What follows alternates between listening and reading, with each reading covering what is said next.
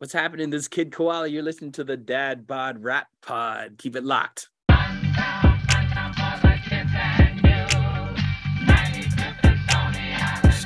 Island Audio.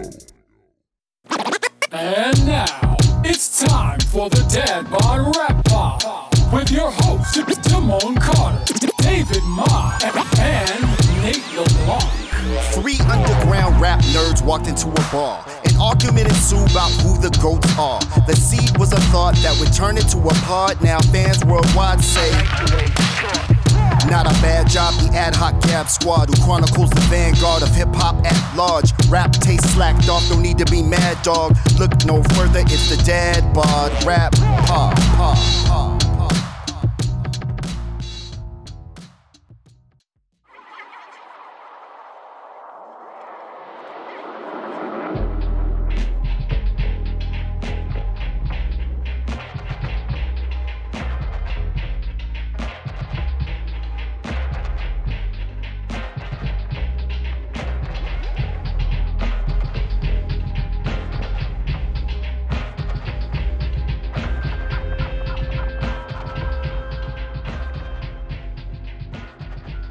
Podcasting live from San Jose, California. It is the Dad Bod Rap Pod. I am one half of your host today, Damone Carter, aka Dim One. I'm joined by my man's Nate LeBlanc. What's good, man? I'm good, dude. I went out to lunch with my cousin this weekend, and he was kind of making fun of me because I was wearing my tracksuit, and I have just like fully embraced it. I'm in my tracksuit era. I don't usually go in public, but I did that day. And I was like, you can roast all you want, dude. I could not be more comfortable. I could not give less of a fuck. I'm just like fully maintaining this like Holly Walnuts style embrace of comfort in my life. Why not, man? It's active wear. Yeah, I'm active. I'm an active guy. You want to hear something funny? We went to this cafe in Palo Alto. It was on California Street. I just wanted to try it because it kind of looked good on Yelp. Mark Zuckerberg showed up. Like in real life? Yeah, had lunch with his friends. Were his wires showing? 4 tables out. Was his control panel exposed? Yeah, it's just so funny. Like I was telling my wife, and she made all these. She's like, "Was he translucent? Like, did he look weird? Did he blink? Yeah. Like, and like I wasn't facing him. I was facing away, but I just thought it was funny. Like I've lived in the Bay Area for 42 years and basically never seen any famous tech people, and saw one this weekend. We were trying to figure out. You need to know about Palo Alto. Totally. Food was good. Expensive but good. That's Palo Alto. So we were trying to figure out if there was security. There has to be. There absolutely has to be, but it's like meta security, right? So it's just like 4 guys who had been eating there for 2 hours already, who are ready to jump on you should you try to egg him. I don't think he's in physical danger of like being stabbed or something. Not there, but I think the danger is somebody coming up and like confronting him about how they have enough likes or follows. It's a bunch of boomers. Like who the fuck cares about Facebook at this point in time? That's not 49, as I say, 2 years from being 49. Let's go 64. There you go. Raise the minimum age. Speaking of Facebook, I dip into it occasionally because we do have a Facebook Dad Bod Rap Pod account, and like weird shit be popping up around it. But what I saw, there is a hip hop Facebook scene, and these folks are really enamored with Inspect the Deck's first verse on Triumph. So there's all these different videos that are like, oh, when Method Man first heard Inspect the Deck's thing, and there's like TikToks about it. There's all kinds of content around how incredible the verse is, and it is incredible. Don't get me wrong. Totally. I mean, I really can't make this as someone who, as you know, sort of paid hobby, talks about old hip hop shit in deep detail. But just focusing on that specific verse is a little weird. But we've done a Triumph segment. We've talked about it. It is an incredible table setting verse. Is it the best one? On that song or in the world? Yeah. Well, Facebook says in the world, but on Yeah, that it's a very song, good verse. It's very memorable. I bet you could, you know, if anyone who has gray hair in their beard, they know that shit word for word. oh well, word for word, word for word. Oh, no Yeah. doubt, no doubt. All the way. But I was like, oh, what an interesting point to coalesce around and bubble up.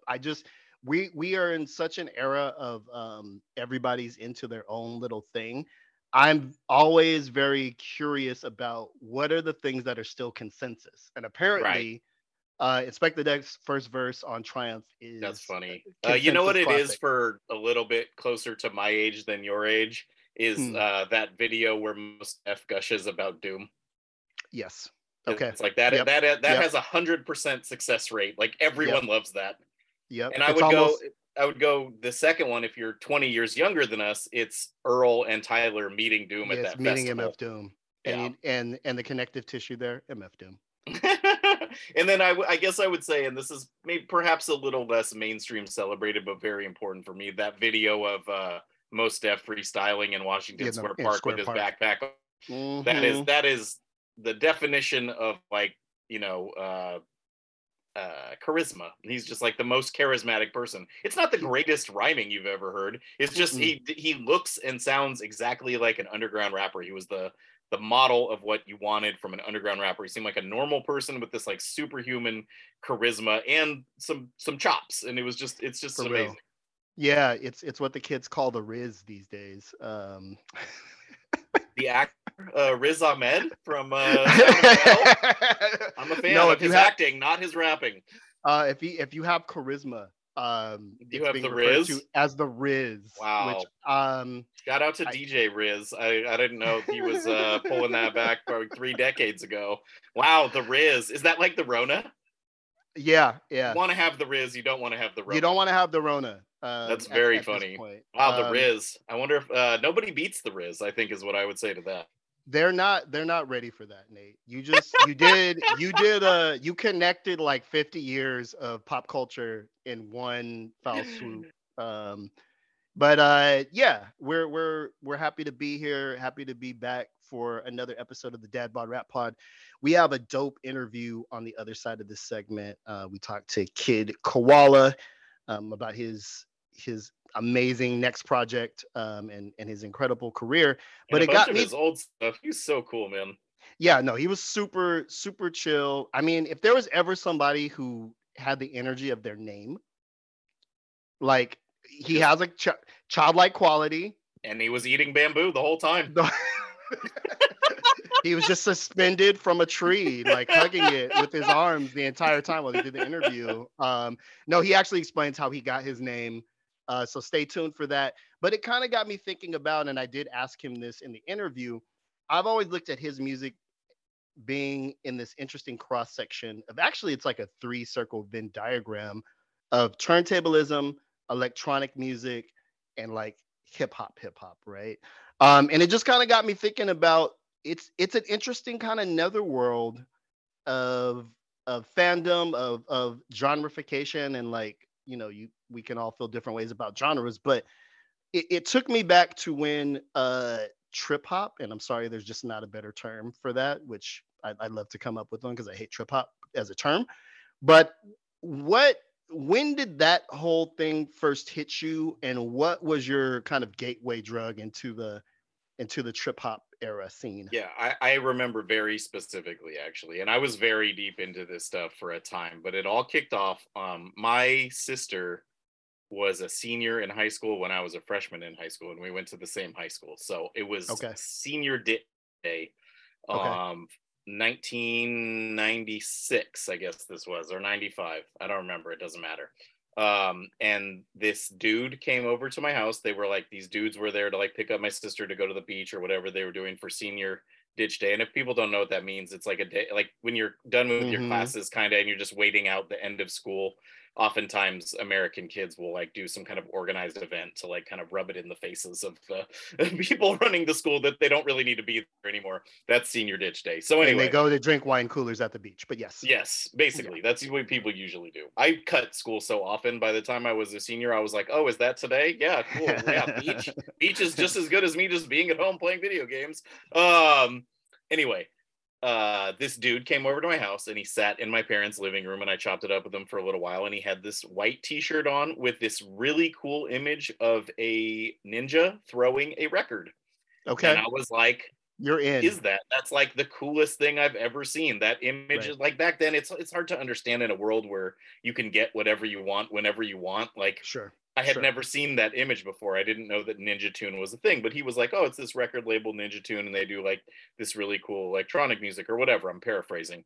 So that is just in the back of my mind for a long time. And then when I started buying records, I found it again.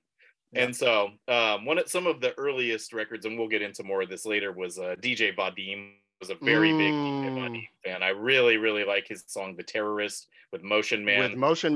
And a bunch of his other stuff. That USSR project repertoire. That he did, The Isolationist with Anti-Pop Consortium is one of my favorite underground hip hop records, and kind of falls into this category. So that, among a bunch of other things, but I just always remembered. I was like, Ninja Tune. That's the cool shit. This dude knew what was up. He looked like a kind of Hesher too. He had like long hair and a ponytail, but he had, that's appropriate. He knew what was up. I don't know how he got that shirt still. I should have asked him how he got it, but at the time I just wanted to know what it was. What about you?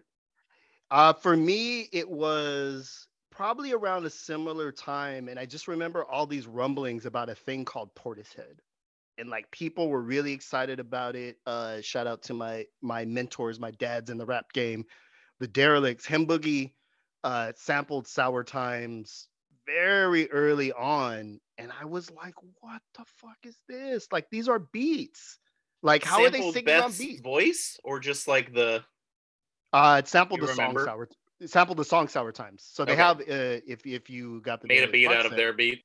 Yeah, basically made a beat out of Sour Times, which a couple groups were doing at the time. Like, it was a thing, but it felt revelatory in the sense that had never heard those kind of two textures combined. There had been these weird attempts to like marry hip hop with other genres, and they usually kind of sucked.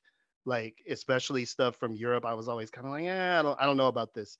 But Portishead grabbed my attention in a particular way, and it became this kind of clarion call for a type of hip hop fan.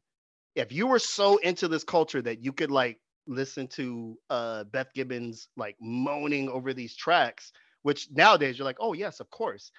At that time is a little bit different. You know what I mean? Like if you're used to listening to like Redman and shit. You know, that was kind of really different. But if it spoke to you immediately, that became how you knew who was like cool. You know what I mean? And it's interesting that that era became called trip hop, because my theory is it was a way for folks who didn't want to be necessarily aligned with like hip hop to feel like they were cooler than it. So I always kind of hated it. But it was this idea that if you could vibe with this, kind of a new door had opened up, and this idea that like actually they weren't sampling everything. Like some of that shit they made, and you could do these things with like pedals and all this kind of stuff. So I just remember Portishead being a super big deal and wanting to get more into it. I was into some of the Ninja Tune stuff. Definitely Push Button Objects. Was really one of the groups that I gravitated towards. Push Button Objects goes in more of what I would call like an IDM direction. That's what they call it at the time. Right. It's like right. It's not like, because we're like, we're not going chronological here or anything, but we're basically skipping the entire acid jazz movement, and you have to like say that like with intention. Don't play the brand new heavies like that, bro. You have to give like the UK like took this and ran with it. Like the ideas might have generated in America, but like totally the Bristol scene and like just like the jazz dancing scene in London, like there's just so many like antecedents for what we eventually ended up calling trip hop or electronica, or down tempo is I feel much more comfortable with that term. With down tempo. I mean it was one of those things though where like per usual the UK studies what we do and then spits it back to us in this way that's really interesting.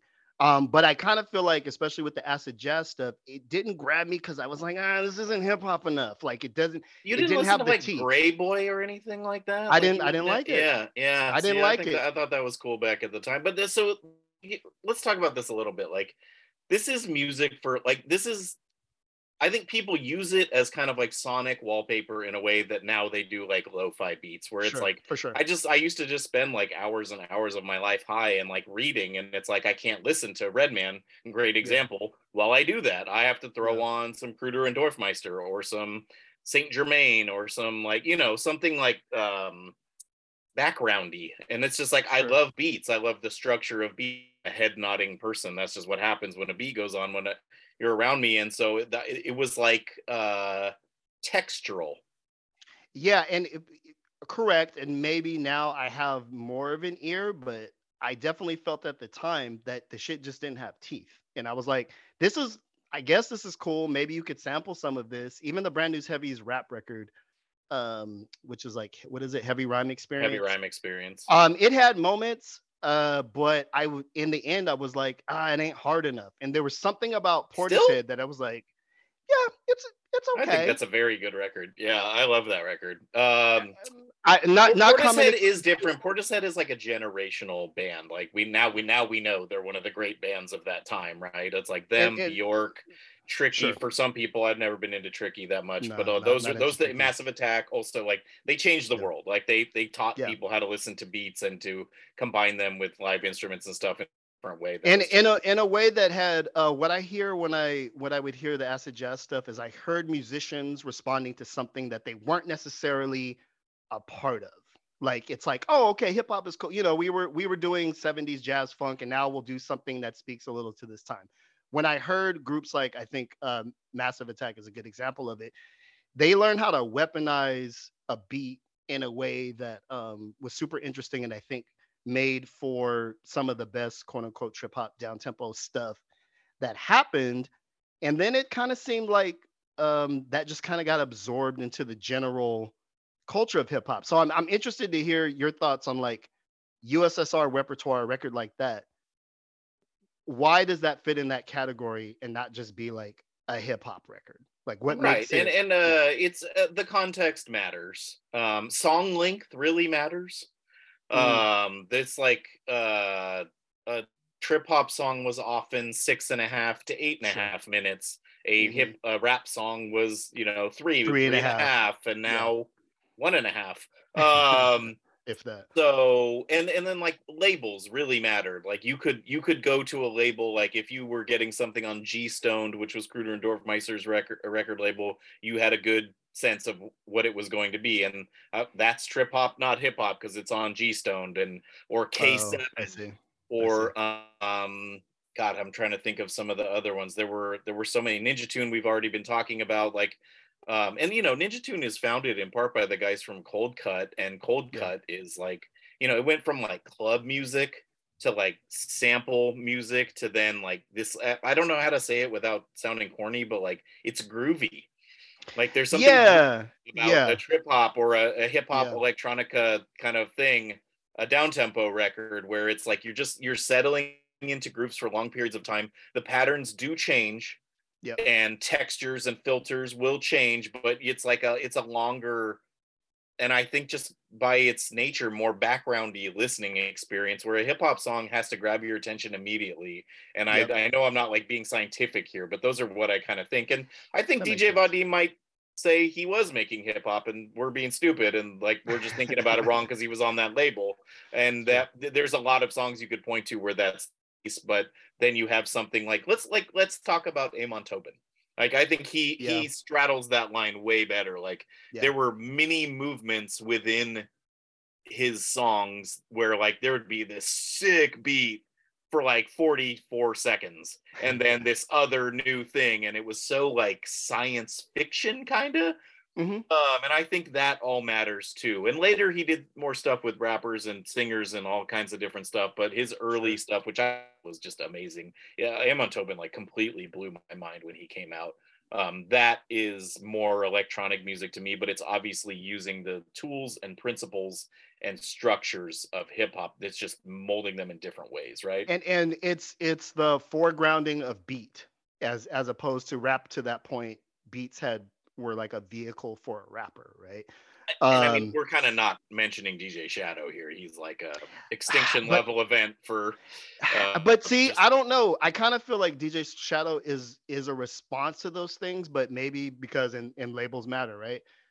Because he was on Soul Sides, I'm like, no, he is DJ Shadow. He is I used to get into arguments with people like, don't give me he's part of this down tempo shit. He is a hip hop DJ. I would get so angry about it, but he was clearly using and innovating techniques that kind of started in that scene. But I never thought of him as being anything other than a hip hop ass guy. And these are like goofy. He is a hip hop ass guy, but he still made 6.5 minute long, like, you know, beat suites that would like be especially on Preemptive Strike, like the middle thing where it's all the 10.5 minutes of what does your soul look like those are trip hop songs. Like, all right, Nate, you know what, you got and me. I love DJ Shadow, and I wore a Preemptive Strike t-shirt. I went to the fucking release, I got the t-shirt, I got the CD. I have 6 records in this apartment. One of them is Preemptive Strike. I'm just exactly. The other one is Casquiat and Controller 7. And the third is shout out to our guy Dave Ma, who couldn't be here tonight. Shot me a copy of Genocide and Juice. Oh, nice. That's awesome. The reissue that he wrote the liner notes for. That's so awesome. What's it called? So yeah, dude. Were you like, did you go to, I don't want to say clubs, but like raves would have a downtown room, like clubs would have a trip hop room. There'd be like pillows and oxygen bars and all kinds of weirdo shit. One of my biggest regrets of the time that I grew up is not tapping in with that tougher, like especially being in the Bay Area. Like there were so many experiences I deprived myself of because I'm like, I'm not a raver. I don't wear neon. Like I don't do that type. It was so much about what, and I'm sure you can identify with this in your backpackiest phases. It was so much about what I wasn't, and really affirming what I wasn't. But people would go and they'd be like, "Oh, dude, it's hella cool."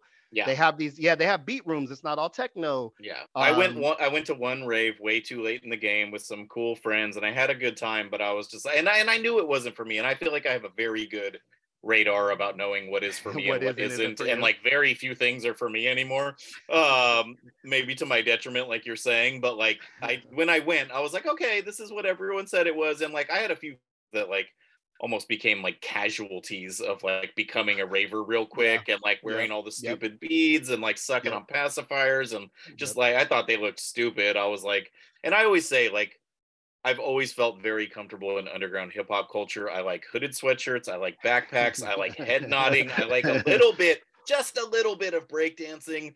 I like people who are really articulate and good with words. I like a 85 to 95 BPM. You know what I mean? I just know I fit in. I like smoking. I like doing, like hanging out with your friends. I like the ciphers outside. I like the energy of hip hop. When you take it up into such a higher BPM, I'm just uncomfortable. I'm like, I know. I sometimes when I'm listening to some of those BPMs, I giggle at how much you would hate this. Kind of two songs out of every 20 on Dems Gems. Exactly. Where I'm like, Nate's gonna hate this one. I feel like Fote is just okay. No, I'm just kidding. Don't come for Fote. Rapping Fote. More champagne, Mr. Fote. More recently, I think of things like Fortet as kind of really staking out that. That's a good one. That Circles record. It was like, that's to me like canonical trip hop. Like when me and my friends loved that record. Like really, really important record, and kind of dealt with his crazy programming steez. Like this may make you laugh. I think Paulo, DJ Cutso, our good friend, used to say this. They when him and his crew, the Bangers, were like working on a song, sometimes they'd get to a point where they were kind of stuck, and they were like, what if we just square pusher it out a little bit? And that would mean like taking it like into like kind of a left field, doing some panning and like really crazy, like, studs and stops, and you know what I'm saying by no, it's funny. I was just about to mention square pusher. There's that scene in High Fidelity where fucking Cusack's like, I'm gonna play this record, and like 3 people are gonna come up. That's the beta band. Yeah. That's the beta band. When I was working at Streetlight, it was Square Pusher's Music is One Rotted Note. Yeah. If it was on in the store, 3 to Somebody 4 would people buy are it. gonna be like, "What is this? How Yeah. can I get it?" And I was super into that record. It made me go. That's when I crossed over the boundary that you are not crossing over. Of like, oh, it can be like weird and fast, and Yeah. I could fuck with it. Like Yeah. it I did somehow back spoke then. to me. I own Square Pusher Records, and like, did you ever listen to Luke Vibert? No, Luke that Vibert sounds was familiar. another dude in that scene, and he had multiple different aliases, and he made more like kind of like groovy, like more Okay. down tempo-y, but like really really cool programming and stuff. Like, would you go so far as like the most chaotic moments of an Aphex Twin? Yes. Well, at the I see when time, it like no. some of that Yeah, shit at the gives me a time, headache, no. dude. Yeah. Even back then, I'm like, okay, dude, this is like there's like 25 different things happening. Autechre, same thing. I Like, was about to say Object Earth. respect the hell Yeah. out of them, would go to a museum exhibit of all their art and listen to it in the headphones, but like after like 10 minutes I'm like, oh, okay, how about have like, Sometimes I never say this to artists, but can you have less ideas? you should say it's artists. I feel like some music I just didn't do the drugs. Yeah. And I feel like if you don't do the drugs, you don't have the kids don't do drugs. But if you do, test them.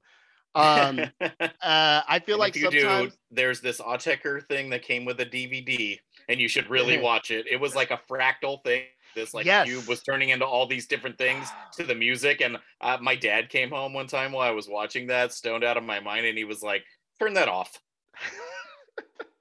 And I was like, "Yeah, I get it, dude. This is like, Yeah, it's not it's even disturbing. for me, so it's definitely not for you. But like, I am having a great time right now."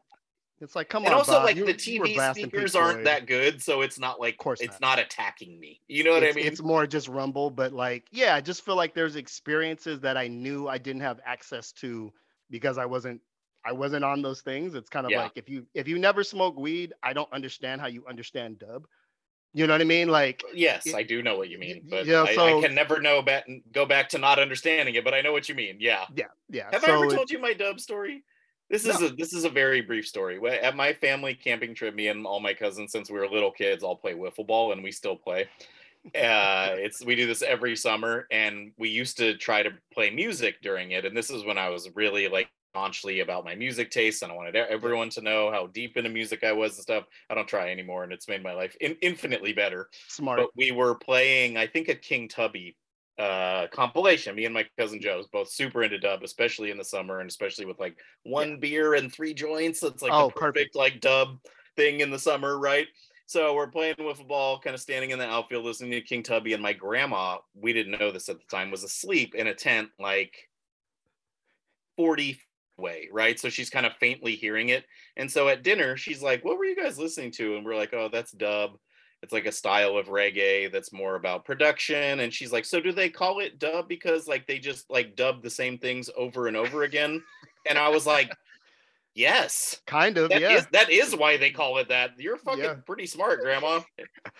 Then she was like, "Never play that shit around me again." Didn't No, I'm rhyme me just kidding. again. Yeah, we kind of got the idea. We were like, okay, that didn't go over so hot, but she got it. She got the Yeah, idea. as a concept, and I probably as we'll round into the Kid Koala interview, Jamaica deserves more credit for what electronic music is and has become, right? Like, To people who know, it gets tons of credit, right?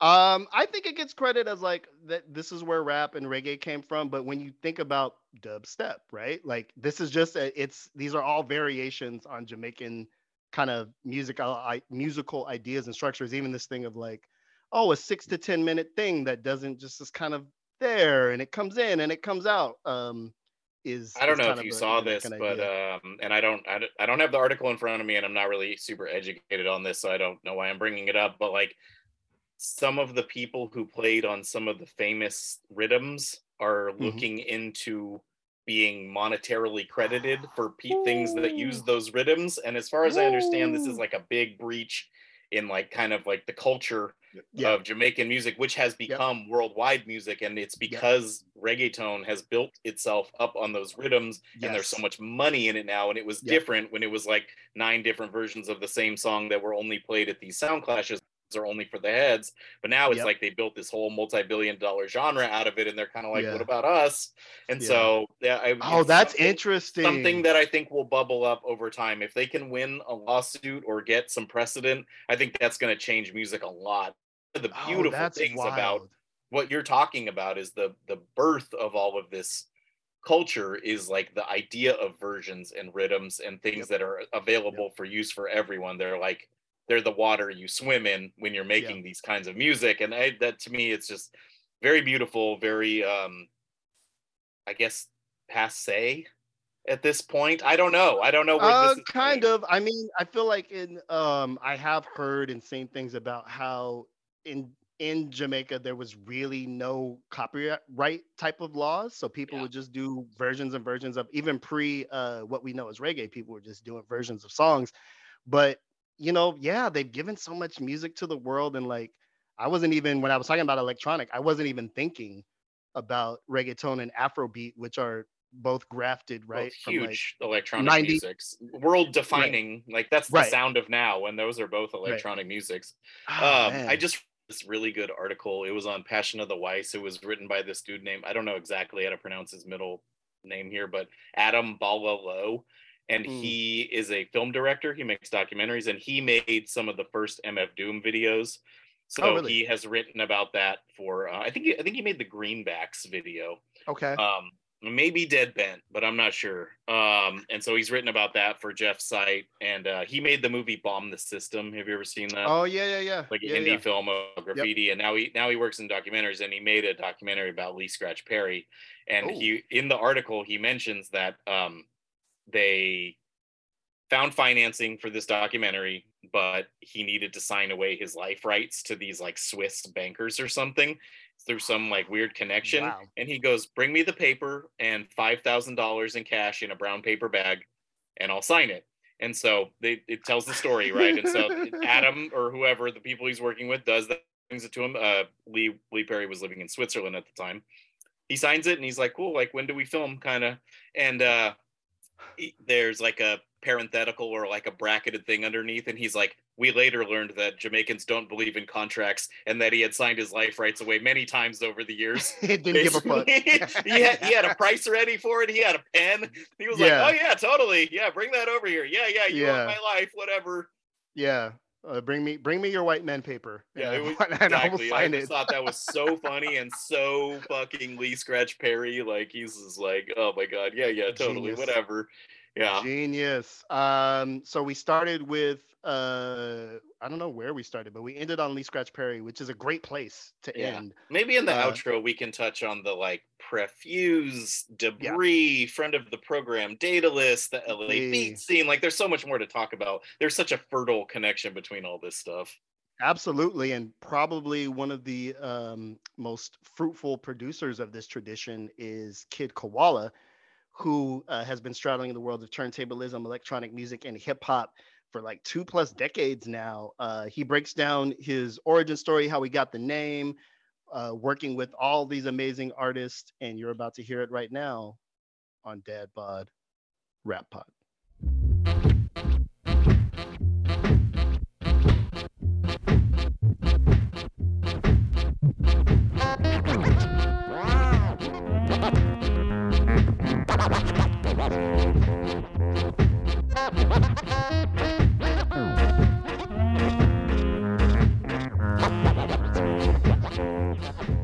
Dad Bod Rap Pod. Every week we talk to people who have moved and shaped hip hop culture. This week is no different. Joining us in Zoom, we have DJ, composer, gamifier, Kid Koala. What's happening, man? Not much. Glad to be here. It's gonna be fun. Yeah. Thanks for coming on, man. I definitely admired your work for a long time. I'm gonna start at the beginning though, and ask you, where did the name come from? For the longest time, since back in the days, I thought you were from Australia. And People from Australia think I'm from Australia, but there was a beverage called Koala Springs, which I'm not endorsing. Okay. It was a sugary soda sort of beverage back then. I'm not saying it's anyways.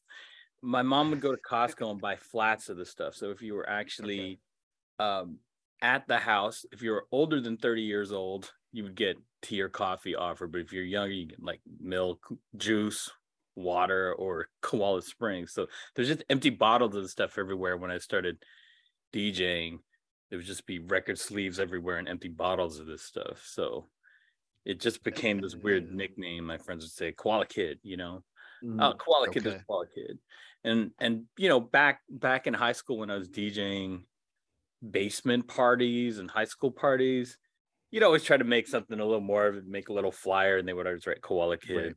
on the turntables and stuff. So it wasn't until I started battling, I guess, in the mid 90s that we kind of flipped it around. What's your DJ name? I was like, oh, I have to commit to something now. Do you ever you have a very youthful look? Do you ever regret going with Kid? Like, is there, because there's no getting out of that now? Yeah, somebody just asked me this in another interview. They said, "What, when are we gonna drop the Kid part of your name?" I said, I don't know. Never. Man. When will you debut mean, Adult Koala?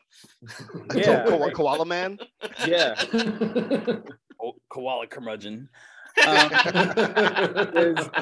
like, I don't know. I mean, I guess it's a little more like in the jazz tradition, Kid Ory and Mm-hmm. Kid Shake and those people. I don't know. I get, even then I have records of Kid Ory where he looks like he's 80 years old on the covers. Like, this is the kid. I guess at one point he was the youngest person in the band, and Right. they just outlived most of them. I don't know. I mean, definitely when I was first starting, I was always the youngest person in the band. That's no longer the case these days, but still feel like, got a lot more to check out and try. So I don't know. Absolutely. I still feel like I'm in kindergarten sometimes. Well, you're looking great, man. You're looking great. Oh, thank you. Um, Should we talk about our like our skin regimens and stuff? Totally. I just don't go outside. That's my secret. I just stay in the studio and I don't go outside. when we reference routine, I mean skin routine. All right. All right, but well, again, thank you so much. You've had such a career, and we've been admiring it so far. And I just, so we're going to be jumping around a little bit. But my first question, I just always wanted, I've always been a big fan of Carpal Tunnel Syndrome, specifically the track with Money Mark, with the typewriter. That track, yeah, the very first thing I did with Mark, actually. Yeah, and I've always loved that so much, and I kind of just wanted to know how it was putting the song together, and how was it working with Money Mark? Well, Mark was a huge mentor. I've been listening to him since his work with the Beasties, and I remember on the early version of the internet, it said, "Hey, Money Mark's got these 10-inch records that he just put out, which would become Mark's Keyboard Repair album." Mm-hmm. And anyways, I always loved what he did. I loved his the instrumental tracks on the Check Your Head record and Ill Communication and whatnot. So around that era, I had ordered that off the Beasties site. I had actually sent Mark a check, actual check, and it was one of those transactions where you just send away for something and then you hope that it comes back, and you're not just sending money into the ether. And I never got the record, but I remember seeing him later. I forget, we crossed paths later. I remember I was 17 here trying to get into, I was just starting at college here, and I just had some tickets to the Check Your Head concert, and I rallied everybody in my dorm, we're all going, it's going to be a wicked. And we get there and everybody gets in, but I was still 17 because I was born in December. So it was my first year in college. And I got bounced. I couldn't get into the show. So everybody, and you think there'd be some solidarity there, but everyone was like, "No, man, we're going to see the concert, have fun." And just let me outside. But at one point, I crossed paths with Mark, and I said, "Hey, I never got that record I ordered from you." He's like, "Really?" And he's like, "Oh man, I'm sorry." It was one of those things. Then this was much later after we'd already started touring together. But yeah, what's it like working with Money Mark? He's a mentor. He's like a wise old musical sage. So I learned so much from him about music, about blues scales. I actually started in classical music. That was my first instrument was classical piano. So oh wow, he kind of opened me up to the blues blues scales and taught me sort of different ways around the keyboard, how I could approach the keyboard. And I still use those things that he taught me. And I mean, I remember on tour, it was like, he would dig for VHS tapes of old Thelonious Monk videos. And he's like, here's your school, watch this, and then Wow. Something else he bought. Oh yeah. I remember we were at a record store. I forget where we were on the Hello Nasty tour, and he bought this for me. Wow. The box set for the complete sessions with all the harmony takes and all that yeah, stuff. so there's like alternative. So cool. There's just the vocal, just whatever. And he said, just study this. This is school for you.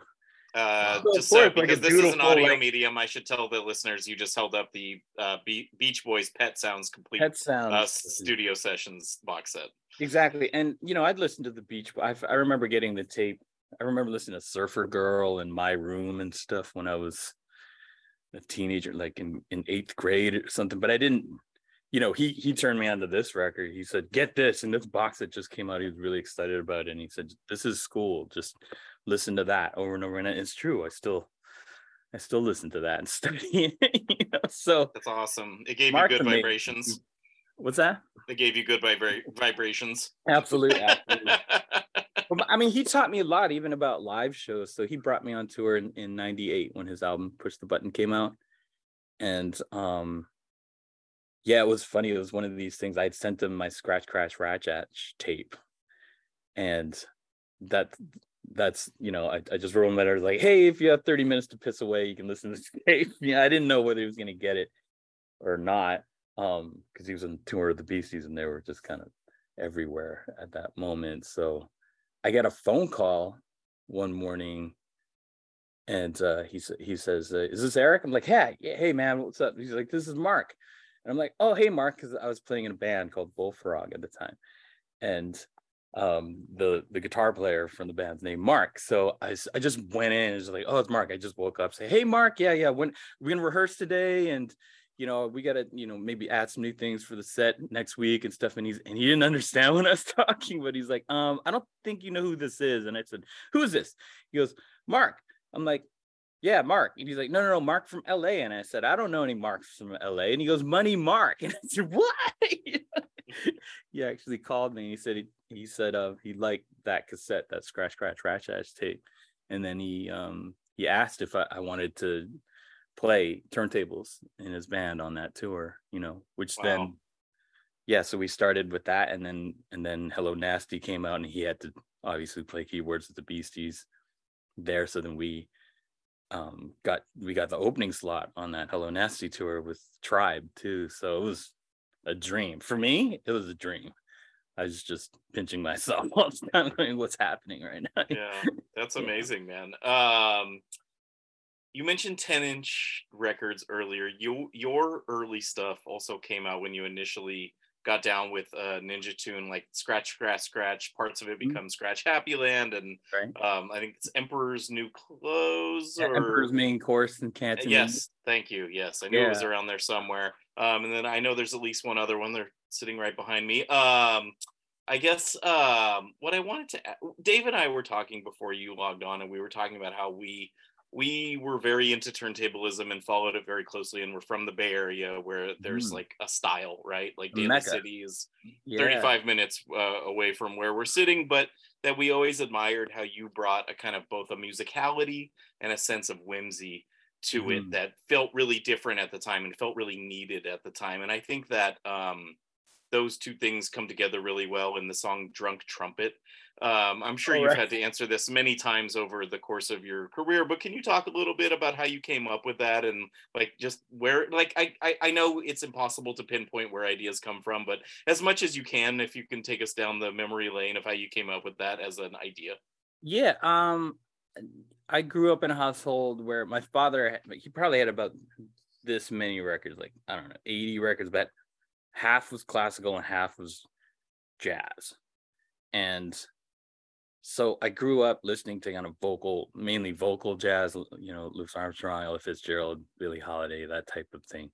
That was always playing in the house. And then I remember, Drunk Trumpet, it was just me kind of seeing if I could bend notes over a 12-bar blues originally, just trying to see if I could keep up and hear a melody in my head and see if I could teach my hands how to bend that melody out. But the first time I tried it, it sounded a little, pitchy. And so it's just, I kept it, but it was fun. Like I was up there, in the take, just making it happen. It was like, oh, this is kind of fun. I can see a future fluency possibly.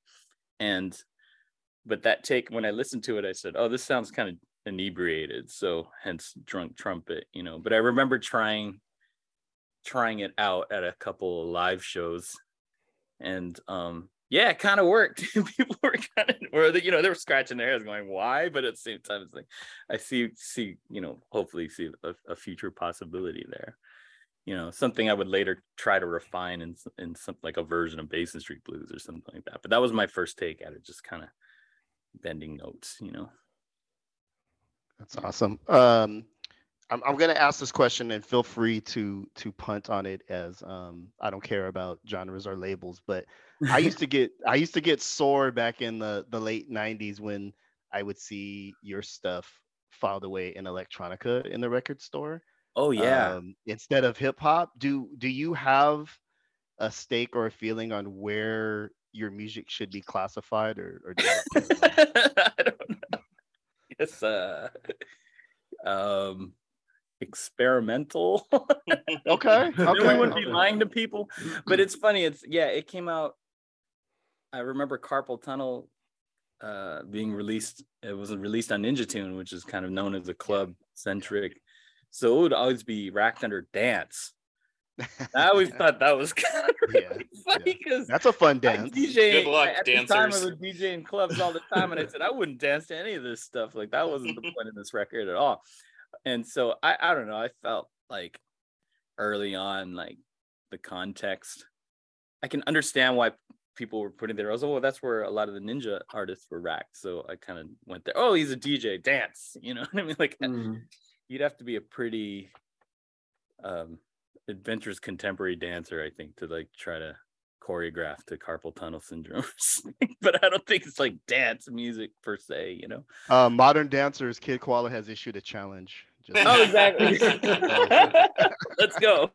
Like your regular chickens, the 45-minute dance extravaganza.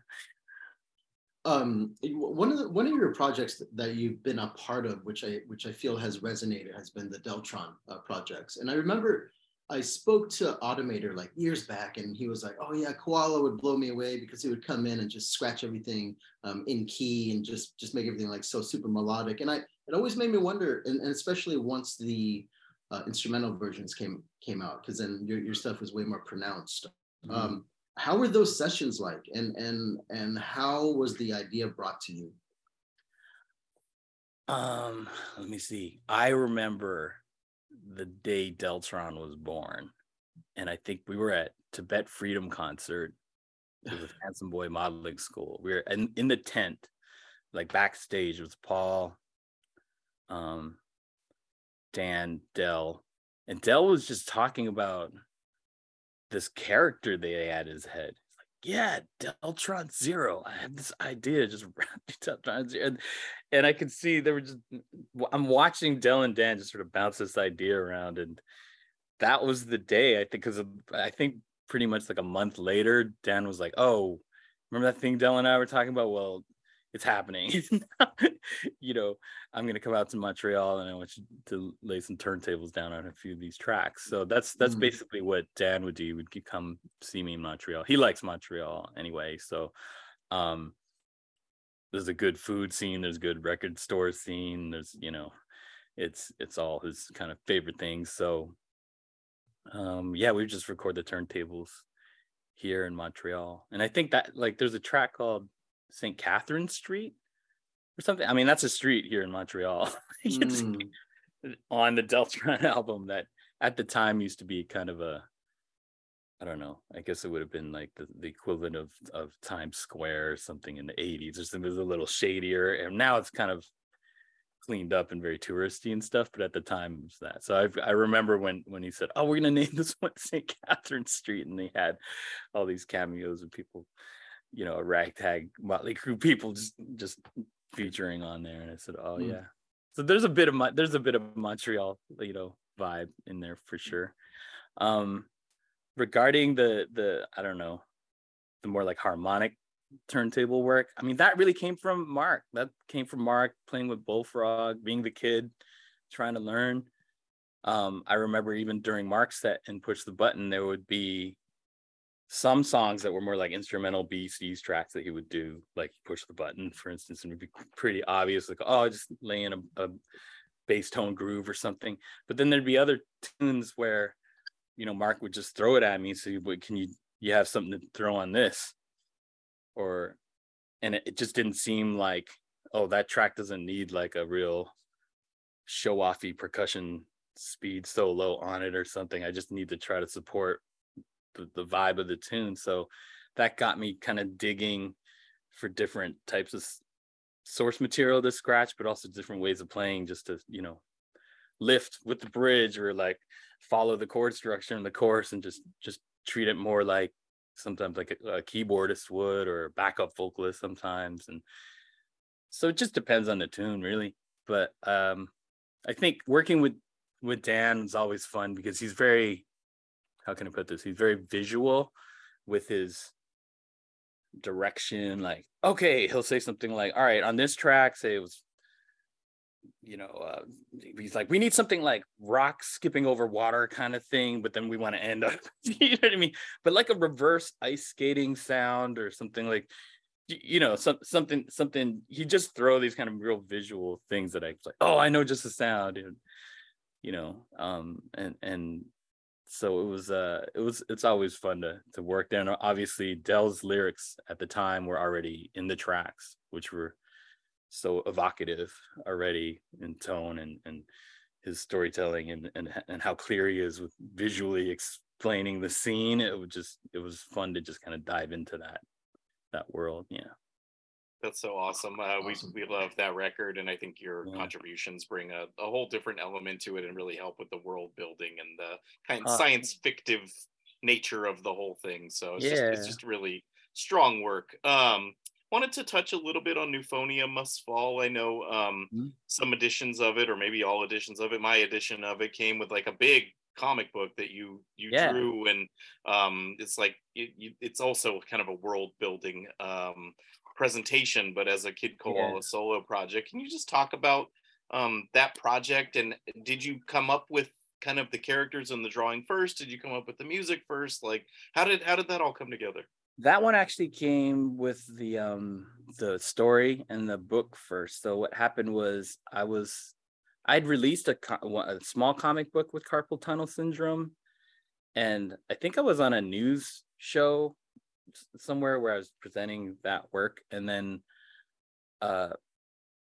this lady named Emma Mackay, she worked at a publishing house called ECW Press, and she saw that and basically said, oh, I think this kid has a book in him, maybe we should give him a shot. And then all of a sudden I'm having like a lunch with a book publisher, and you know, my first album just come out, and I'd been touring at that point for 4 years, maybe like 200 cities a year or something like that. Mark and Beasties, and with Deltron, and you know, that type of thing. Even she was basically saying, you know, can you write a book? And I said, well, what does a book entail? Like, before I signed this contract to write a book, exactly what kind of book are you looking for? She said, well, 100-page, 10,000 words, you know. And I didn't, it had been a while since I'd done essays where I was counting words. It's like 10,000 words. It sounds like a lot. Like, you know, 100 pages. I said, what would I write about? And she said, well, I don't know, like whatever interests you. And that was kind of too broad a thing to throw on me. So I said, okay, I guess I'll write a book about touring, being a touring DJ, like some tour hacks, like how to do your laundry in the sink when you can't find a laundromat and you have to get on a plane in 3 hours. And it was all this, I don't know. I went 2 pages into it or something, and I just said, this is the most boring book. I wouldn't even read this book. It's horrible. So I just started drawing, like, as I always do. That's kind of my default, doodling. meditative exercise, and I started drawing these characters, and one of them was the robot that ended up being the main character in Euphonia Must Fall. So fast forward about 3 years, so I missed every deadline, like 6 deadlines in a row. And I was kind of just like, you guys want your advance back at school? It's taking me longer than I thought. They're like, no, just show it to us when you're ready. And then what I ended up delivering, instead of 100 pages, was over 300 pages. And instead of 10,000 words, there's no words.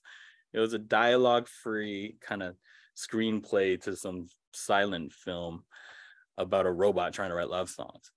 And I knew there was a very high possibility that they'd want their advance back. And it was like, this is totally not what we asked for.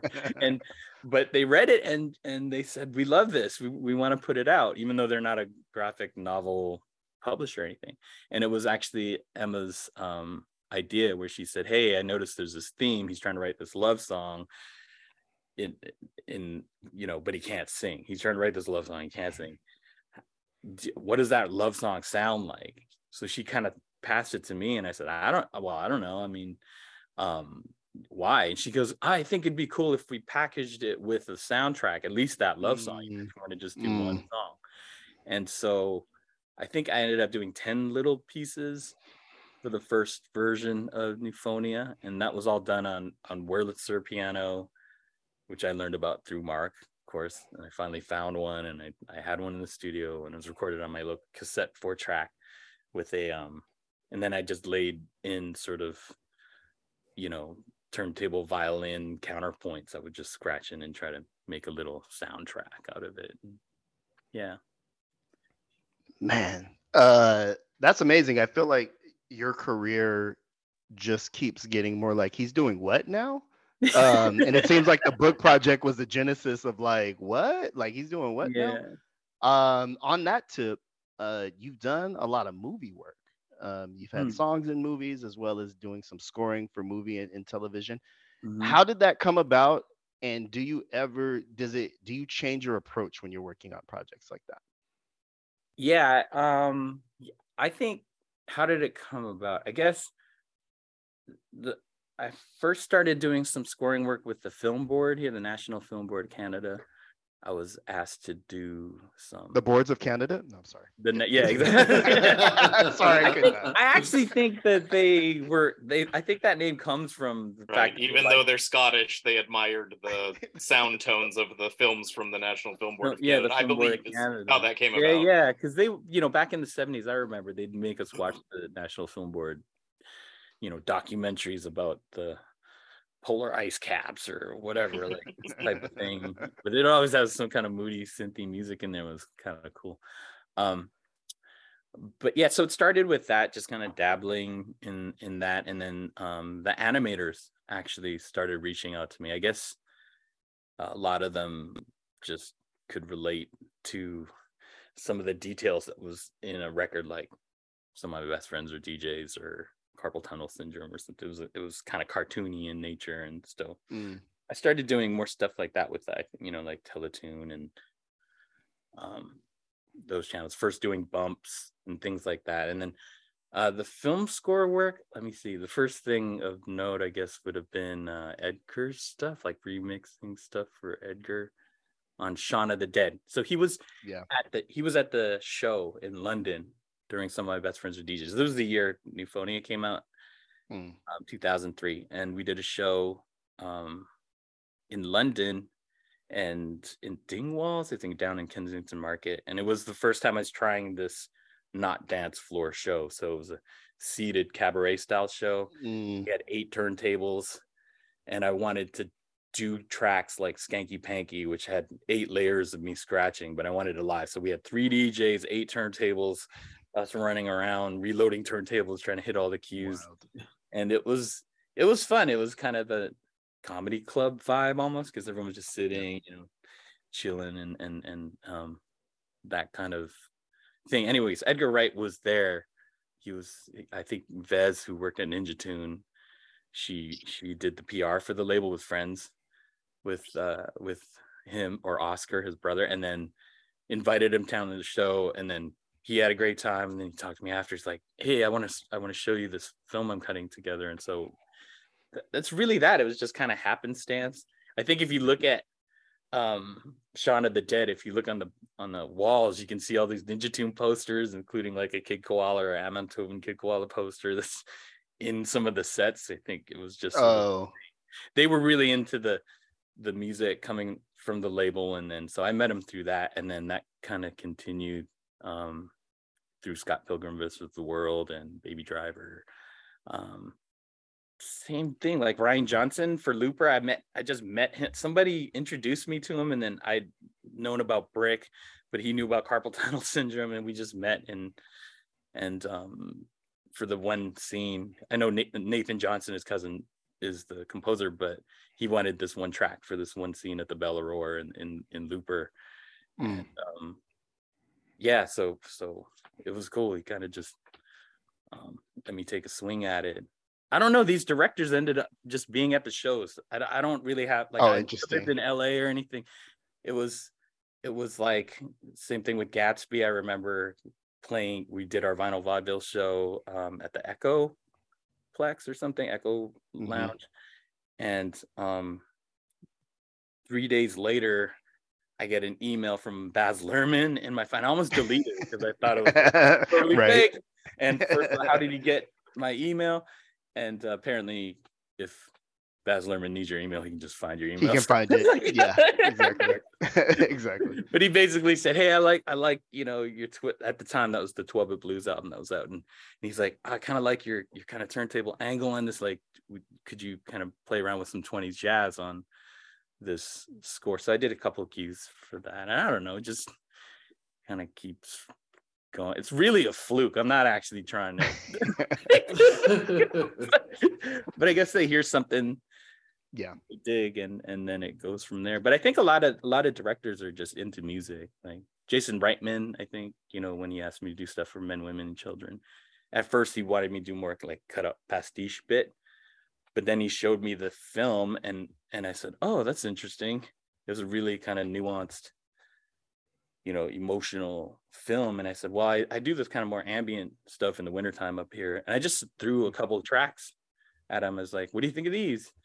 And he actually said, "I didn't know you could make this kind of stuff." I'm like, "Yeah, it's a long winter up here. We should get down." And by down, I mean depressed. He was like, "Oh yeah, I actually found a couple of tracks, and I placed them in the movie, and I think they work really well." And then he also said, "Oh, I really want this one track that I used to be in the credits sequence." And he says, "But I hear a vocalist on it." And so I was like, "Okay." He's like, "Do you know any vocalists that you think would sound good on it?" And then that kind of gave me like the confidence to reach out to this one singer, Emiliana Torini, who's Icelandic singer, one of my favorite singers for many, many years. And I don't know, I mean, just having like Jason be like, "Okay, there's a deadline and I hear a vocalist on it, and I thought she would sound good on it." So I reached out to her, and I said, "I don't know if you're familiar with the director Jason Reitman, did Juno, Up in the Air, and all that." She's like, yeah, I love his films. I said, "Anyway, he's working on a new one, and this is the track, and I thought maybe you want to listen to it and see if you could do something." And she did. She sang it back like into her phone or something, and sent me an MP3, and I was like bawling. And then I like sent it to Jason. He's like, "It's perfect." I'm like, "That's not it. That's just her on the phone. That's how good she is." She just like singing into her phone, and it was like perfect take. But I think she was on tour, but she found some studio that she could track it, and then sent me the acapella, and then I kind of like did the final mix on it. But I don't know, just one door kind of opens the next one to see what's there. And then Baz Luhrmann's in your inbox. That's somehow. Love it. Yeah. Nice. You've had so many creative spurts through the years, but I want to move it to the present a little bit and give you a chance to touch on Creatures of Late Afternoon, which comes with a board game. Yeah. Tell us a little bit about that. And I also really love the Leilani feature for Things Are Gonna Change as well. Big fan of hers. Let people know about what you're up to now.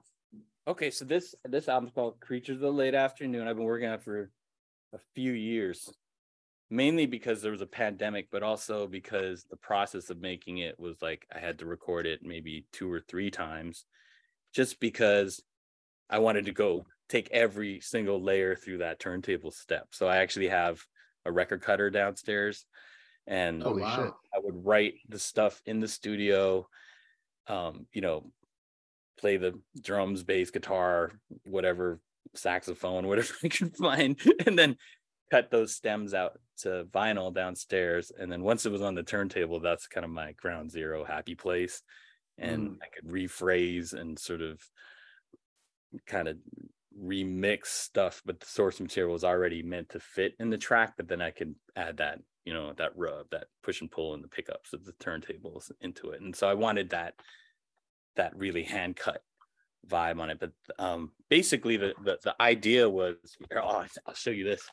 This is another thing. This is how I spent my pandemic there. So this is like I don't know, it's like a 2 foot by 2 or 3 foot scratch board drawing of all these creatures. Wow. And they're playing. That's super dope. So here's a sloth on bass, you know, and here's a Of course. and here's a mantis on the SB 1200, you know, and like a lobster on the clavinet. And I was just having fun. I was watching a lot of nature shows with my daughter and just drawing these creatures on instruments. And then I started thinking, well, what would that sound like if there was a mantis on the SB 1200? Or Of course. bass line with a sloth right if you played fuzz bass, you know, it'd be real slow, long, like, you know, draggy, kind of like, you know, fuzzy tones. And so that kind of gave me this sort of catalyst for going into the studio and creating the sound palette, like cutting these vinyl Tool records that I would use to make the songs. And so while that was happening, obviously the pandemic, all the touring was like canceled or postponed, and I was playing a lot of board games with my daughter. So that's why, you know, we decided, oh, it'd be fun to have a board game. That's so dope. And then I started painting the board game, but then I painted all those creatures.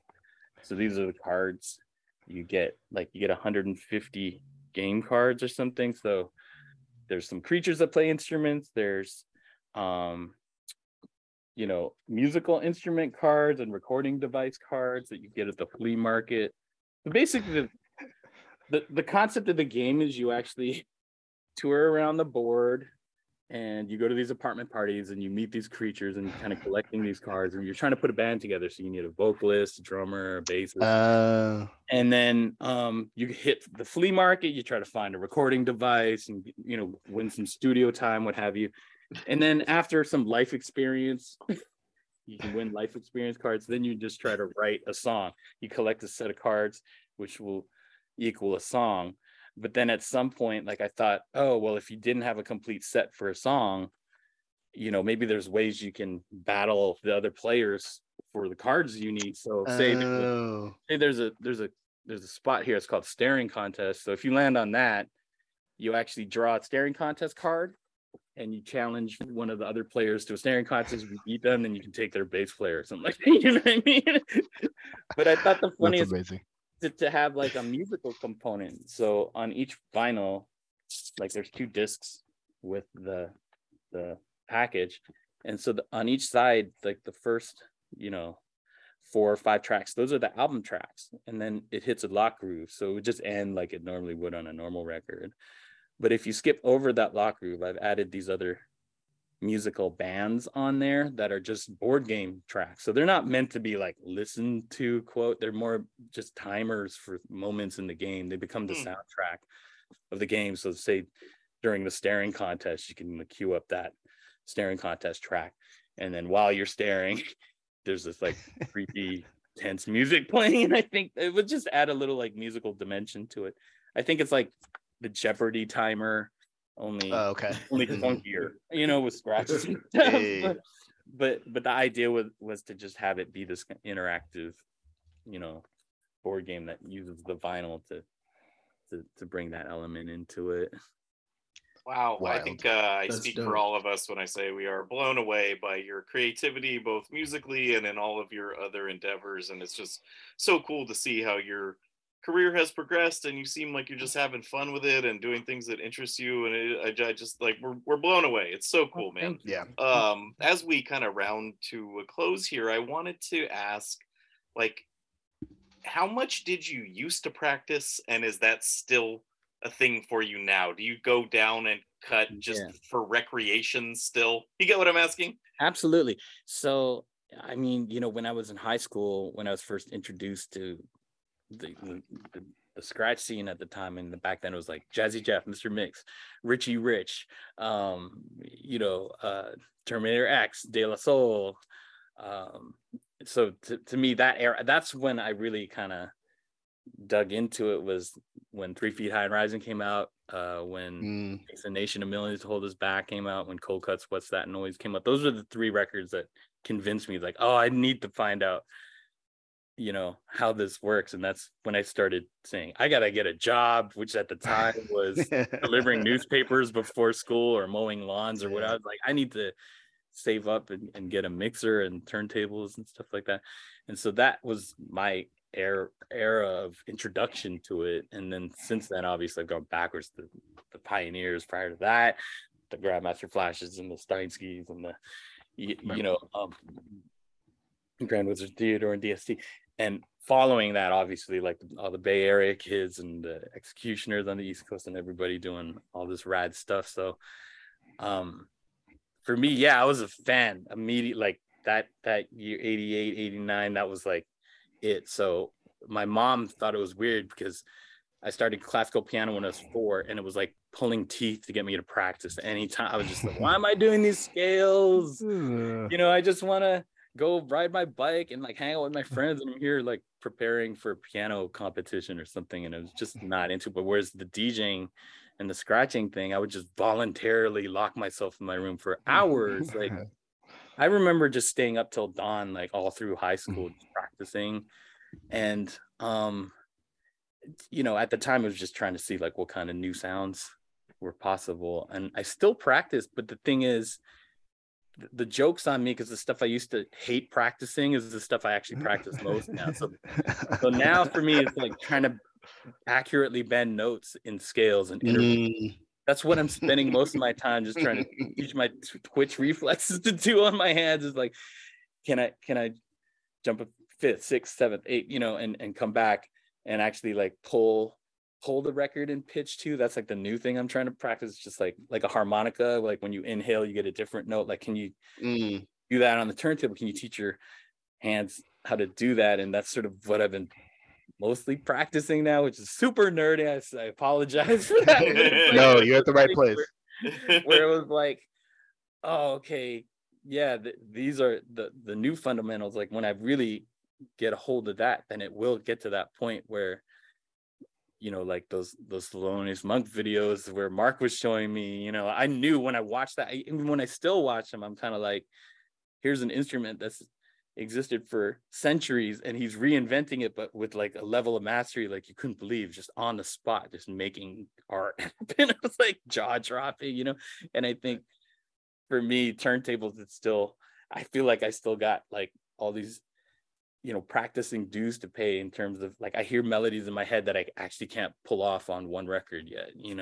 Like if you just had an A flat cut on the record and you told me to do this melody, I was like, I can maybe do it within a range of 5 or 6 notes, but anything higher than that, and I'm like, I can't do it yet. I haven't practiced enough. So I still practice, but it's like a weird, I don't know, it's for some weird future music that I think could exist, but I don't even know if like I'm gonna be able to figure it out in the next 2 decades. You know what I mean? It's like that kind of thing.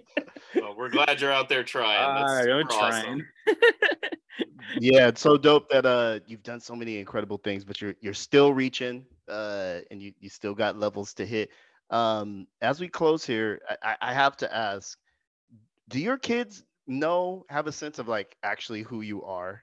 Like, is that tangible for them yet? I mean, who am I? As it We'll take That's it a back. question Steve. You everybody know just who you keep are. asking themselves all the time. I'm their father. They do know that. That's the first step from Maury. I learned. They Yeah, gotta yeah. know. I think they've been to a couple of shows. They think the Yeah. job is weird, Sure. but they know they see the work that goes into it, like preparing for some of these shows and productions, and I don't know. I always say, like, when I'm in the studio, at least on these bigger, more theatrical productions we're doing, where I have like a team of puppeteers and a cinematographer and a string trio, like it's a lot of people to kind of work with at the same time from many different different angles, and we're trying to figure out, okay, how can we build something together, like make a live film on stage. Right. And I always say, if we're not laughing every 5 minutes, then we're doing it wrong. So I think they think I don't really work. I mean, they know I'm working, but they think I'm just kind of goofing off most of the time. But then they'll see the show and they'll be like, oh wow, yeah, I remember when you were talking about that joke or that scene, and then seeing that set being built, and then now how the camera's filming and how the music swells in that moment of the show. Like they picked up on that, but I think it's I don't know. I just try to stay inspired for them, really, so if I figured if I'm having fun doing what I'm doing, then hopefully they'll grow up to find something they like to do too. Yeah. That's dope. Thank you, Dad Koala. Coming on the pod, man. We appreciate you. Yeah, thanks for having me.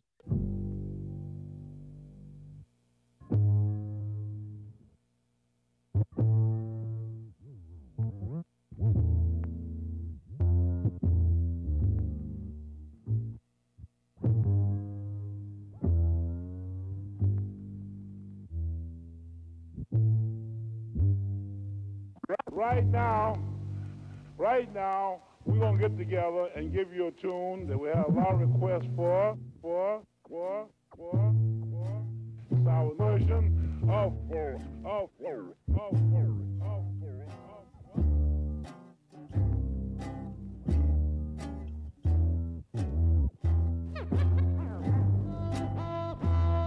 All right. That was our conversation with Kid Koala, who, I find the older I get, the more I meet new people and they just track on to people that I've known before. You know what I mean? Like I felt that an energy of like, oh, you're like somebody I would have met at a DJ battle, circa 1997. It was hella funny and like cool to kick it with.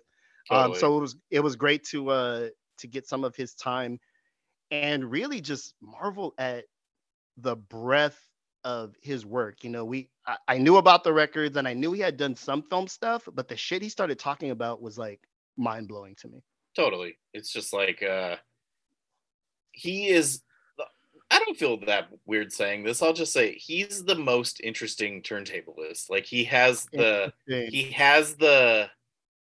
sense of whimsy that we talked about pretty extensively, the intense chops and musicality that he talked. Yeah, I was gonna say musicality. I didn't realize. I mean, I kind of stopped paying attention several albums ago, but I was really into Kid Koala when he came out. And when I did my piece on Cut Chemist, he told me that his first record, The Audience Is Listening, is heavily influenced by Kid Koala. That Carpal Tunnel Syndrome came out a little bit before that, or maybe the tape. The tape is, I think, Scratch Happy Land, or the tape is called Scratch, Scratch, Scratch. The Ninja Tune put out the best parts of it as a 10-inch called Scratch Happy Land. And it's got we're not supposed to say samples and stuff, but it's got I Gotta Rock. Like that is the best intro of a thing that ever existed. Where he takes it is so dope. Like, it is just the best thing. And for, someone named Kid Koala to use like a children's record, then build this like intensely hip hop thing. And the way he bends notes and the way he's taken the turntable musical instrument aspects so far without being weird or pretentious about it, the way that his music is always fun, that there's always visuals to it, that there's always games. To me, he's just such a great representative of this culture, which is often thought of as insular, dark, annoying, and masturbatory. And his music is none of those things. And there are many, many great DJs, and there's people who are better at technical scratching than him, maybe, or better at the music part than him, maybe, but he combines it all in this like really charming package that's always just, it just focuses on the fun. And this shit's supposed to be fun. It is supposed to be fun. And you know, the turntablist tradition, there was this question when all that was fomenting, right? And he referenced like, oh, you guys are from the Bay. That's where all the research and development of turntablism took place. But there was this open question at a point after, you know, a Wave Twisters or something like that comes out, is like, where can it go? Like, where can like, you know, wiggling a record back and forth, like, where can it go? And I think Kid Koala, to your point, is the furthest out of that tradition. Like, he's taken it the furthest. You know, some of those DJs became club DJs again. Some of them make beats. Kid Koala took all the energy of that era, which was kind of goofy, which was kind of fun and playful, and he still has it, even though, you know, he's you know, a grown-ass man now. But the energy there is so amazing. And to hear about the board game, you know, everybody's trying to do these gimmicks and things with their records, and more power to him, I understand. His stuff always comes across as authentic.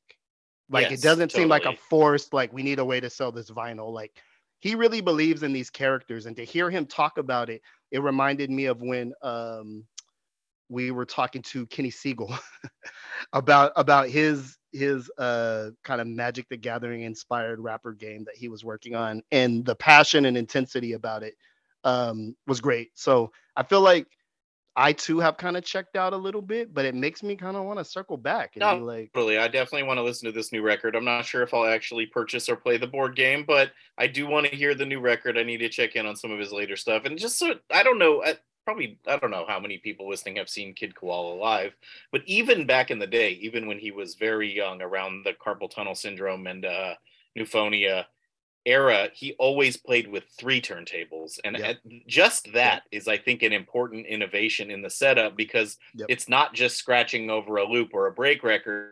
It's like he can make interesting music and then cut over it in his normal setup. And that is like that. Just that is like, it just shows you like how ahead of the curve he was at the beginning.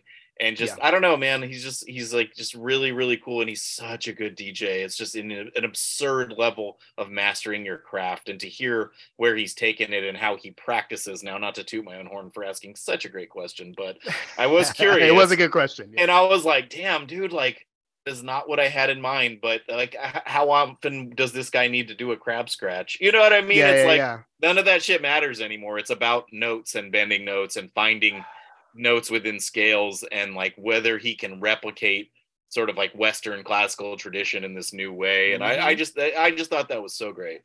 Yeah, great interview, great dude. Everybody should check out the new project. But yeah, it's another example of this interesting crossover between hip hop, electronic music, and turntablism, which kind of got me to thinking about friend of the program, Daedalus, who also brings a whimsy to pretty much everything he does. And I feel like everything that they do.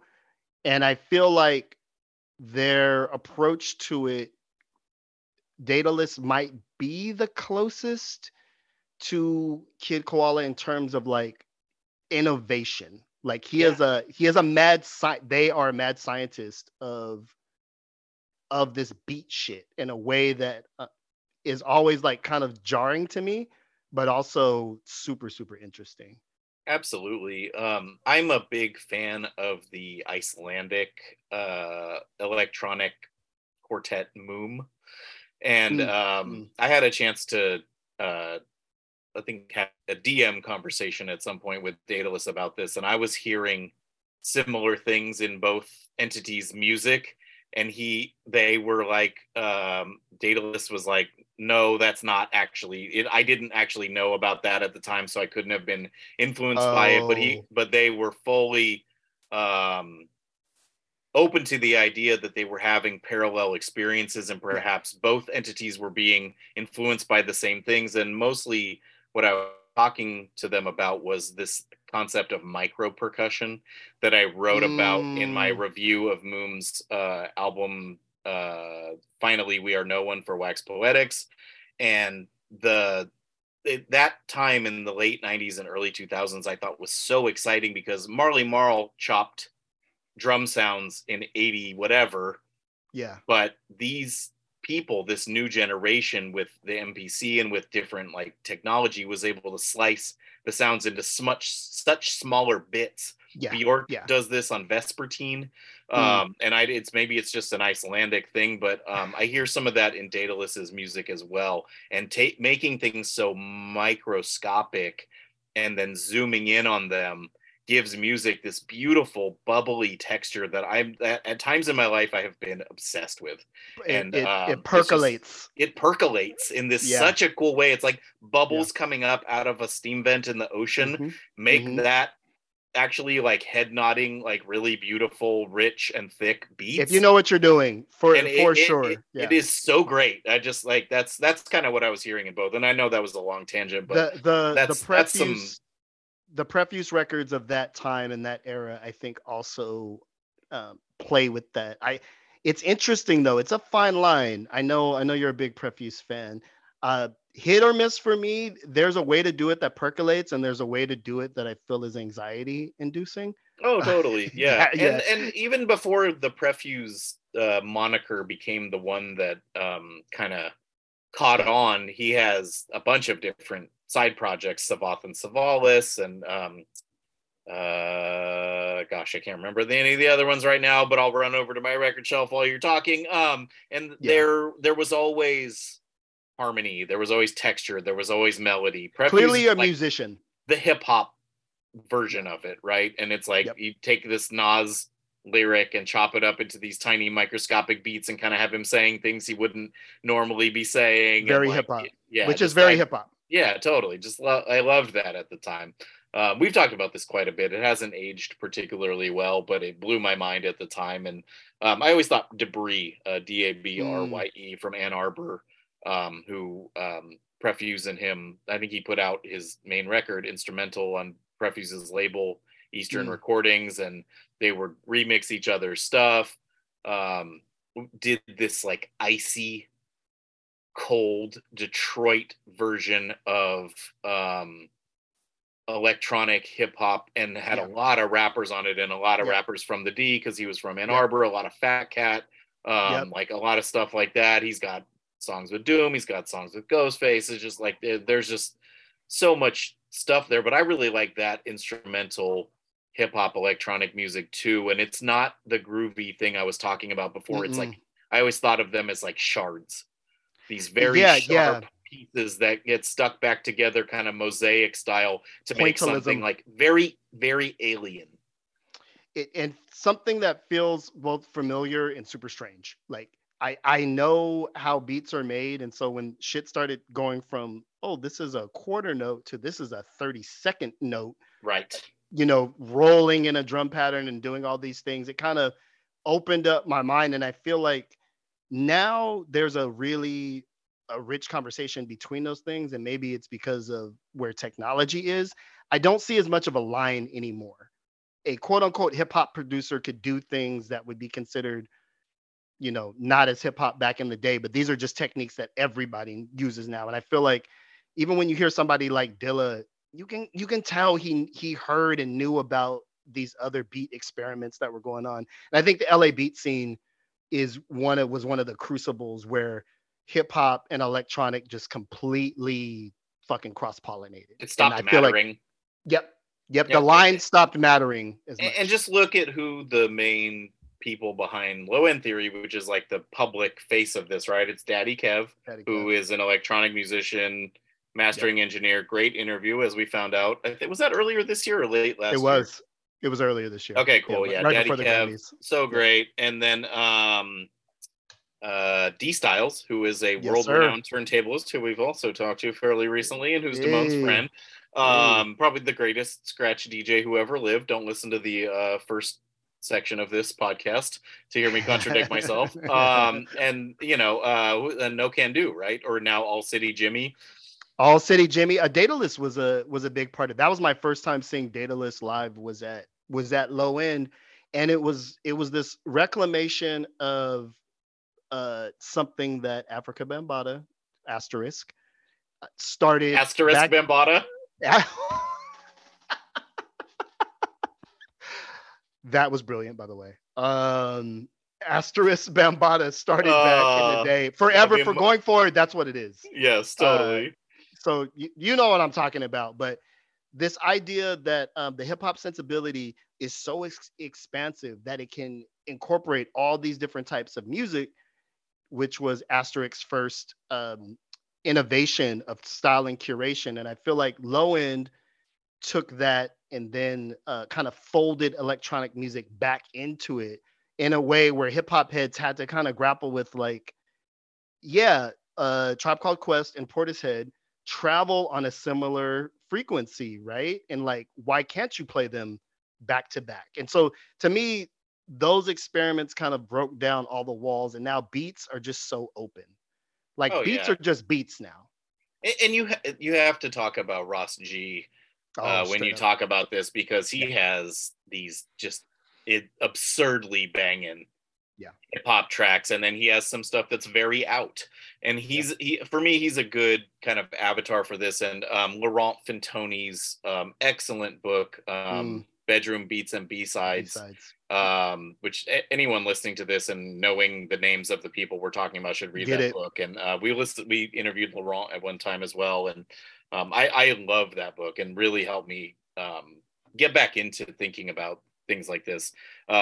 Focuses a lot of time on Ross G and his role, not only as someone who worked at Aaron's Records and like helped people find and stock the stuff that defined this sound, but as just a monster musician. And I think had his life trajectory played out a little bit differently, I think he would have gotten a lot bigger and more well-known outside of the LA beat scene, and like maybe like scored films and, like just like done so much stuff. And his kind of approach to it as a black music is extremely important. And African like Space Program. never letting you forget the African roots of all of this rhythm that we take and kind of use in so many different ways. The African Space Program exactly is just such important definitional stuff for that time in music. And like, there are times when especially before I really tried to understand Ross G's music after a while. After I read the book, I was like, I got to go back, because I always I remember you used I to thought be it was too weird on it. I thought it was too weird, and I was like, it's weird in the good way. Oh, and in the best way. And I feel like it's important to, in a year where Kaytranada was the first Black artist to win an electronic music Grammy. Oh, that's absurd. Absurd, right? But true. And the shit's been around for 10 plus years, the fucking category. So an artist like Ross G kind of cementing, like, this is where the music comes from, and using all of the pieces and fabrics sometimes in a Sun Ra-esque type of way, where there's just shit coming in left and right, and you have no idea where it's going or coming from. Totally good call. I feel like beats, lo-fi and also live beat production, like the 404 era, is taking things in interesting directions. Sometimes I go, is it more? Sometimes I'm like, is rap messing things up? But hear me out. Rappers sound great over, Nicholas Craven is a beast at this. Rappers sound great over a fucking 3-second soul loop that just looped up, and we figured this out, I don't know when, maybe 10 so years ago, fucking Marsberg. Yeah, exactly. Marsberg, Rock Marciano showed you that actually, to make a good rap song, all you need is really the right loop, and you're straight. Like, you actually don't need anything other than that. You got to be dope on the mic. Atmosphere. You can create this atmosphere. What my fear is that, and I've seen a couple live production sets lately that I'm like, that's all we're doing. Like, that's it. So my fear is that rap, being the common denominator, is kind of watering down some of this type of stuff. Everything is of a similar tempo. I think the lo-fi movement, which there's controversy around it, but it's this homogenizing of a thing that was really interesting and kind of all over the place for a little bit. And so I see those as eras, right? There's like beat scene, and now we're in something else, and I don't know quite what to call it or quite You what it never feels know like. until it's over, right? You look back and you're True. like, oh, that's what that was. That's what that was. Until Laurent writes the next book, we shall not know. But yeah, no, good. Hopefully you guys are following us. I feel like the UK heads will fuck with this episode real tough. I hope so. I feel like we covered a lot of ground there. Nate, this fucking Saturday, Yeah. we're hanging out with Prince Paul. Like, We are. What's going on, dude? In-store performance by Prince Paul at Needle to the Groove Records. That's the homies record shop. And Plattern will be there. EZ will be there. We will be there. Albert Jenkins going to be there. Basura going to be there. You're hosting it, so you know it's going to be hosted very efficiently. So yeah, we're going to have a good time. I'm really looking forward to it. We've interviewed Prince Paul several times before, but I've never actually met him in real life. So looking forward to that. Seeing the flyer today, I was like, oh, we're supposed to play native tongue stuff. That makes it so much easier. I didn't know saw what the I was gonna play. Yeah, no, I saw you were like, I was like, oh, good. So that's, you know, I mean, it's not easy, but it's like, it just, now you understand. Now I know where to pull from. Yeah, totally. Yep. So we'll see kind of what ends up happening with that. But yeah, super excited about it. We'll post the flyer around and stuff. And small record store though, so if you really, you know, I actually got an email from somebody that's like, is Paul gonna sign stuff? Apparently he will, but you got to get in there early. So it starts at 2:00, 9th and Santa Clara in downtown San Jose. It's gonna be a righteous good time, but they're capping the attendance. So, and the party that's happened the night before is already sold out. Plattern's Native Tongue Party with Prince Paul and the Automator, hosted by Dell, is already sold out. So don't sleep. Happy to be a part of it. Shout out to Needle to the Groove Records. Shout out to Prince Paul, who I feel like will be taller than I think he is. I know he's in extremely good shape. Yeah. Apparently a healthy food eater. So maybe him and Mayhem Loren are gonna make honest men of us all. Dude, that's so funny you mentioned that. On Saturday, I went hiking and I stopped. I didn't bring water because I kind of went on a whim. I always keep like my hiking shoes in the car so I could just go whenever I want. Yeah. So I went and like climbed this hill in Morgan Hill, basically. And when I was coming back, I was like, okay, I definitely need to get some fluids in me. Like that was a little too strenuous to not have water with me. That was stupid. And I was a good person. I bought bottled water and some cashew. Hey, they're really good gas station cashews, and I'm still eating them. And my wife's like, "Where'd these come from?" I was like, "The gas station." You could thank Mayhem Loren for that. You know, I wanted to buy many other things, but I was like, his voice was in my head. They did not have bananas, but they had cashews, and I was like, okay, I'm a good person. The ghost of Mayhem Loren has bullied me into buying bananas and cashews as well. So you never know what you're gonna get on the Dad Bod Rap Pod. You could get dietary advice. You could learn about different musical movements. You could fuck with us on Patreon if you really wanna get down with the team. Nate and I just did our dissection of the AOI Art of Official Intelligence De La Soul series over the artificial intelligentsia. Yes, well played.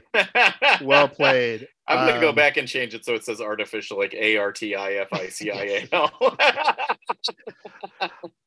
Good times, dope segment. You should check that out. You can also hear Nate's radio show, Nate of Fly Sporadic, if you're paying attention to his bookings. And we got the Gems playlist, all kinds of fly stuff. The community is growing, which is really dope to see, and we appreciate everyone's support there. You can still find us on Twitter for the time being. Tomorrow is going to be super fun. I think we'll be smoking the indictment pack tomorrow on Twitter. So but we can also get with us on Instagram at DadBod Rap Pod, and we just appreciate the hell out of y'all for listening. We'll be back next Thursday. Dad Bod Rap Pod.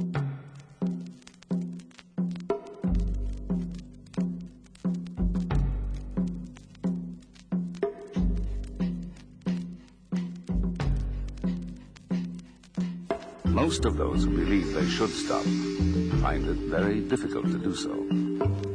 They find it's become a deeply ingrained habit, a habit they can't change just because they want to. I know about these things because I've been through it. We invite you now to listen, and we wish you every success. However, as a beginner, it's best to just kill everyone as fast as you can by using the pump button.